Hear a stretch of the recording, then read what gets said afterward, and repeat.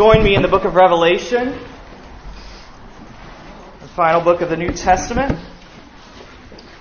Revelation chapter 2.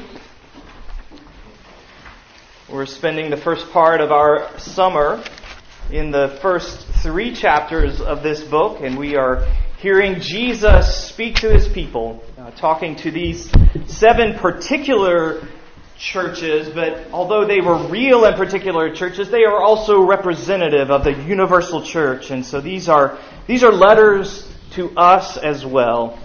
And so would you join me in Revelation chapter 2? And I'm going to begin reading in verse 8 and read to verse 11. Revelation chapter 2, verse 8. Hear now the word of the Lord. And to the angel of the church in Smyrna write, the words of the first and the last, who died and came to life. I know your tribulation and your poverty, but you are rich. And the slander of those who say that they are Jews and are not, but are a synagogue of Satan. Do not fear what you are about to suffer. Behold, the devil is about to throw some of you into prison, that you may be tested. And for 10 days you will have tribulation. Be faithful unto death, and I will give you the crown of life. He who has an ear, let him hear what the Spirit says to the churches. The one who conquers will not be hurt by the second death. Let's pray.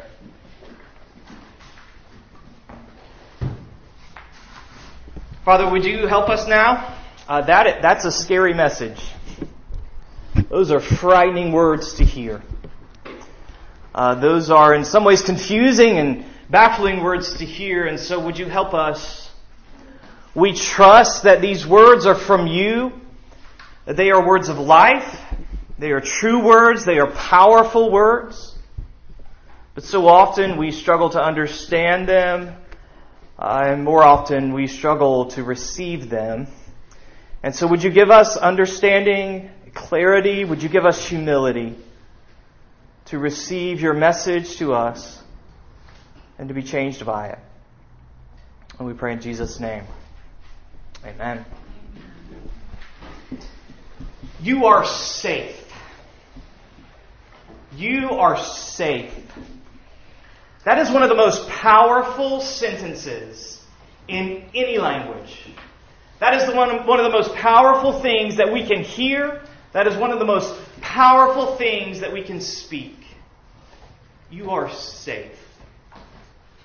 And I so wish that I could say that to you this morning. I so wish that I could say to you, if you are in Jesus, you're safe. If we as a church belong to Jesus, no harm will come to us. We are safe. I so wish I could say that to you this morning. But I can't. And I can't say that because Jesus doesn't say that. Or at the very least, His message to the church in Smyrna is a complicated one when it comes to the topic of safety. He says on the one hand, don't be afraid. Do not fear. Which seems to imply a measure of safety. But he says on the other hand, your difficult and dangerous situation, it's about to get worse. It's about to get more difficult. It is about to become more dangerous. It is as if he says, you are in danger and you are safe all at the same time. Which is confusing. Which creates tension. And especially when we realize this message of the church under threat and the church under protection is a message about us as well. So what do we do with this conflict? What do we do with this tension? Well, let's look at both sides this morning of this message that Jesus has for us, the church under threat and the church under protection. First of all, the church under threat. The city of Smyrna was known for its loyalty to another city. Smyrna was known for its devotion to the city of Rome. It was one of the first places in the world outside of Rome to be allowed to build a temple to Rome. In fact, there were multiple such temples in this city at the time of this book. Temples that celebrated the Roman Empire, that were devoted to worshiping Caesar, the Roman emperor, as a divine figure. This city was famous for that. And one of the worst things that you could be in this town was disloyal, treasonous, subversive, in any way questioning the status, the authority, the greatness of the Roman Empire. But that was exactly the accusation being leveled at the local church. They were accused of being treasonous. And it was being leveled not just by the political authorities, but by religious authorities. You see, the Roman Empire had reached somewhat of a compromise with the Jewish religion. And they said to people who were practicing the Jewish religion, you don't have to worship Caesar, you just have to honor him.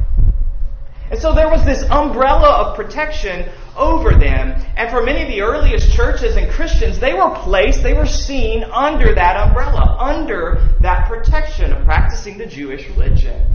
But the leaders of the synagogue in Smyrna were saying, no. They were trying to take away the umbrella. They were saying, no, those people, they aren't Jews. They're not practicing the Jewish religion. Therefore, in refusing to worship Caesar, they are revolutionaries. They're subversives. They are traitors. That's why some of these Christians were about to be thrown in prison. But that accusation against them was a false one. It was a lie. And it was a false accusation on two counts. First of all, the Christian message is that Jesus fulfills the Jewish law and the Jewish hopes, not opposes them. So that in the New Testament, Jew and Gentile are said to be the true Israel of God in Christ. It was a false accusation on a second count because over and over again in the New Testament, Christians are commanded to honor, to respect, and to submit to governing authorities.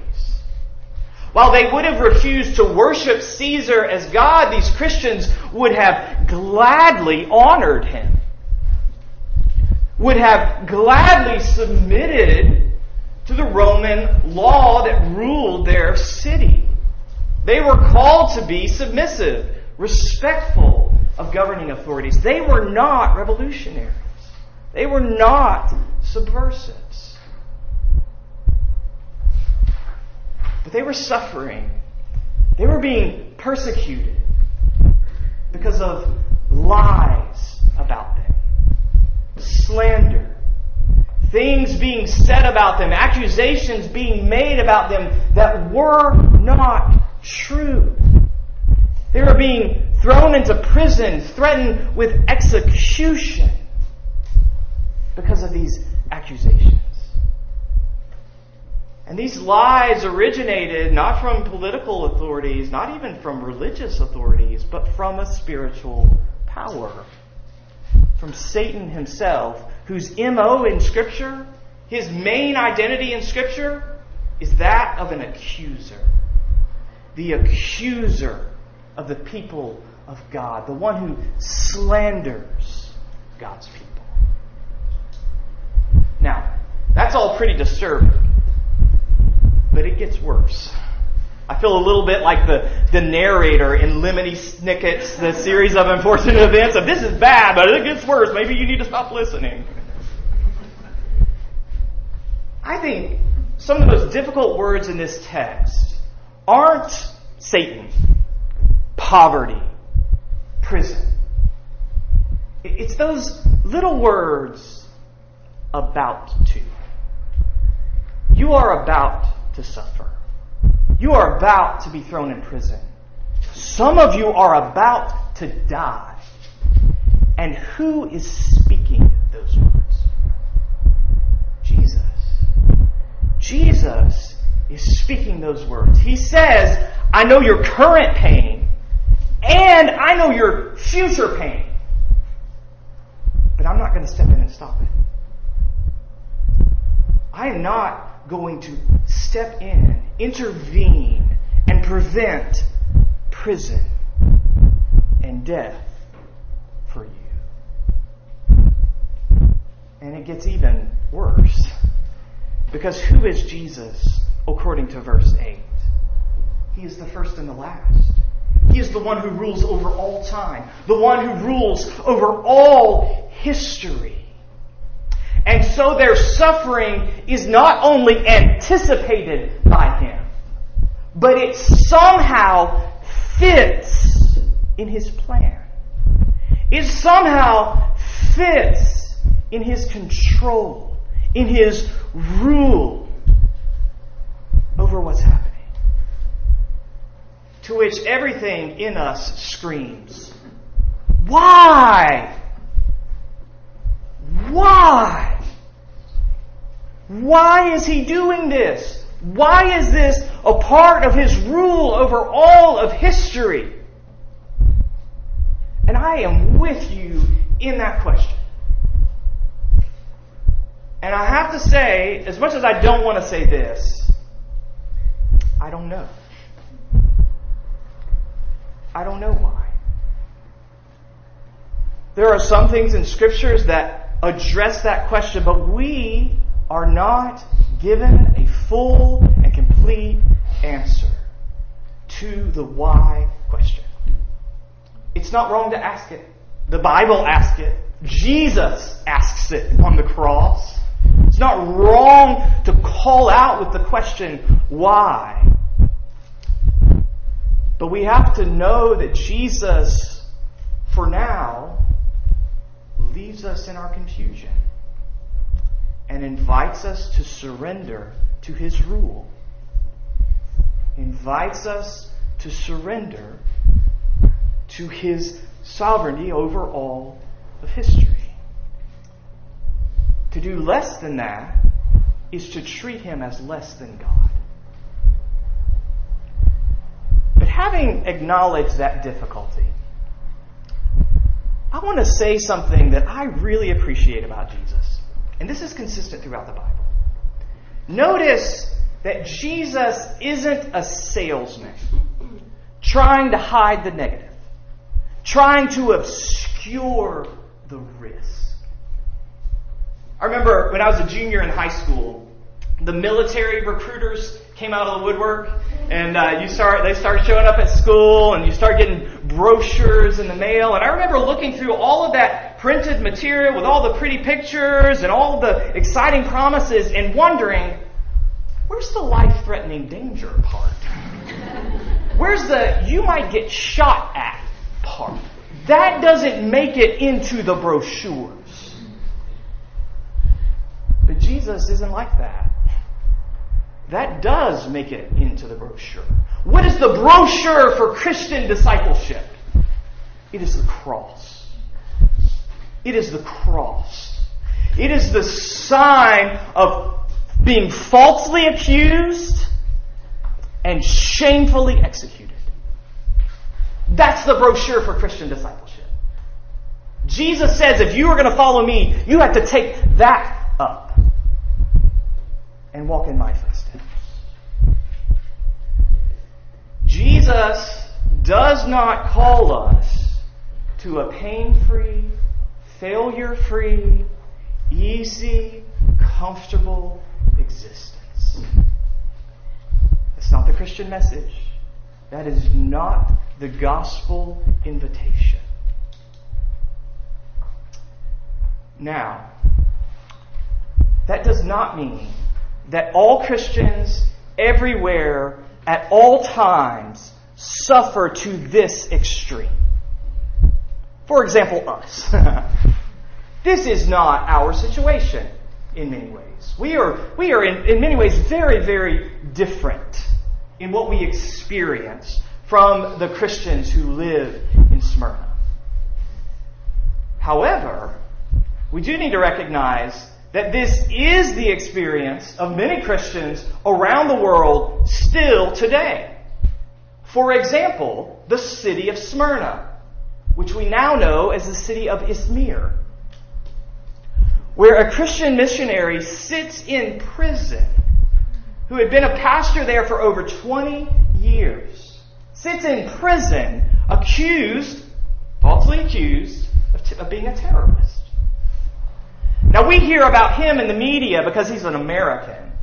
What we don't hear about are the many Turkish Christians, the many Turkish pastors who have been imprisoned and worse in the city of Izmir, the city of Smyrna. This pattern continues today. It is a continuing part of the Christian experience, and at the very least, this should create an awareness in us. It should lead us to prayer for those around the world, our brothers and sisters around the world who are in danger today of being thrown in prison for gathering to worship. But it should also lead us to a lack of shock. We should not be shocked when our life as a Christian isn't easy, isn't comfortable. We don't suffer to this extreme, but we should not be shocked that there is sometimes pressure put on our faith, that sometimes our beliefs and our practices are smugly dismissed as regressive, as ridiculous. We should not be shocked when, even as not a result of direct persecution, we still suffer from illness or financial struggles or job loss or other sadnesses.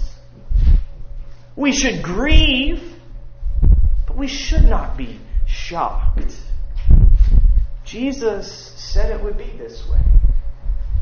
Jesus said that we would live under threat. We would live in danger. Jesus calls us to pick up our cross and to follow Him, which is a life of risk, not a life of ease and comfort. And He calls us, just as He calls the Smyrna Christians, to faithfulness. Even in our quote-unquote small sufferings, our less extreme sufferings, we are still called to faithfulness. A faithfulness even to death. Now, how is that possible? How is it possible to be faithful even to death? Well, it's possible because Jesus not only talks about threat, He also talks about the church under protection. He talks about safety. That's a part of His message to this church. His message to us as well. So notice once again verse 8. Jesus is not only the first and the last, He is also the one who died and came back to life. He not only rules over all of history, but He entered history. And He suffered. And He was faithful unto death. And then He rose. And He conquered that death. And He conquered the false accuser, Satan. Jesus is not only the playwright, but He is an actor in the drama. He is an actor who has been hurt by the drama. Which brings enormous weight then to verse 9. As He says to them and to us, I know what you're suffering. I know what you're going through. You see, Jesus says that not with the knowledge of observation, not with the knowledge even of planning, but it is the I know of experience. He says with full integrity, I know what you're going through because I've been through it too. And there is a comfort to that, isn't it? Isn't there? Isn't there a comfort when you are suffering, when you are in pain, if you have someone who has been through that experience and can say to you, I know, I understand what you're going through? Jesus is that for us. And that is a comfort. But empathy, while good and while comforting, empathy isn't enough. Because empathy isn't safety. Empathy isn't protection. Empathy doesn't change anything. And so notice that the one who died and came back to life makes two promises about the sufferings of the church. He promises 10 days. These are in verse 10. He promises 10 days and he promises a crown. The 10 days is a reference to Daniel 1. Daniel chapter 1 in the Old Testament. You remember Daniel and his friends? They found themselves in a very difficult and dangerous situation. They were trying to live faithful and obedient to God in the court of Babylon, where even the food raised potential conflict, raised potential compromise. And when they refused to eat what was put in front of them, they are confronted. They are accused. They are thought of like, maybe you're subversive. Maybe you're not in with us.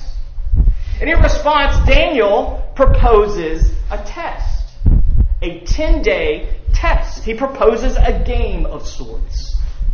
And he says, we're going to eat what we want, according to God's command. And y'all eat what the king wants. And when we get to the end of the 10 days, we'll see who looks better. We'll see who is more fit to carry out the work of the king. And of course, at the end of the 10 days, Daniel and his friends, they win the game, right? They win the contest. They are vindicated. They are proven right in their faithfulness to God. Jesus is saying to His church, to us, you are living that story. You are living that story. The story of when it looks like you're losing, you're actually winning. When you look ridiculous to everyone around you, you are being approved by God. Vindicated by God. Proven right by God Himself. You are living that story.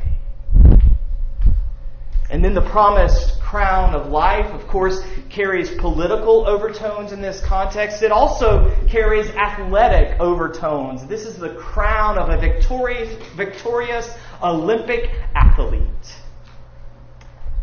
But there's another Bible story in the mix as well. Because the word for crown is the Greek word Stephanos. Now, Bible trivia time.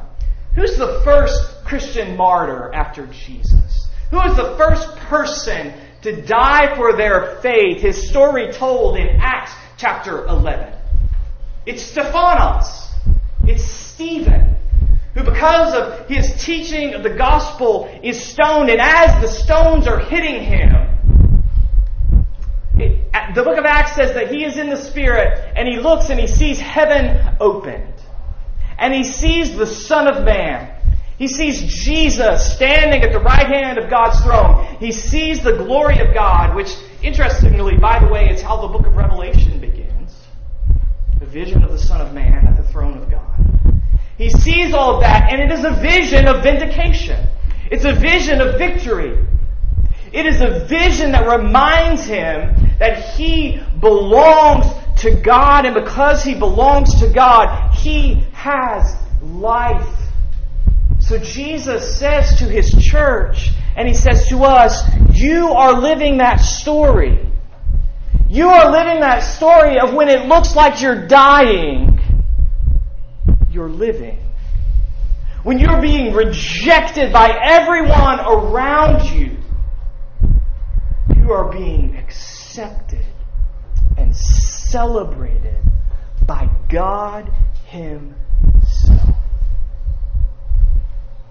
See, being protected by Jesus, it is the safety of belonging to a story. It is the safety of belonging to a narrative. And this narrative has some unfortunate events, but it is not just a series of unfortunate events. This story, although we may not know what will happen on the next page, we do know where it leads. It ends in victory. It ends in life. It ends in us being approved, accepted, welcomed by God Himself. It ends in us being protected not from the first death, but being protected from the second death, the eternal judgment of God. It is a story in which God says to us, past, present, and future, you are mine, now and always.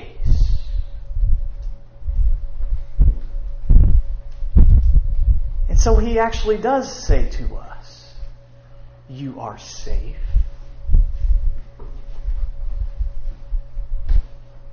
And faithfulness to death is possible only as we imagine ourselves, see ourselves, believe that Jesus has put us in that narrative.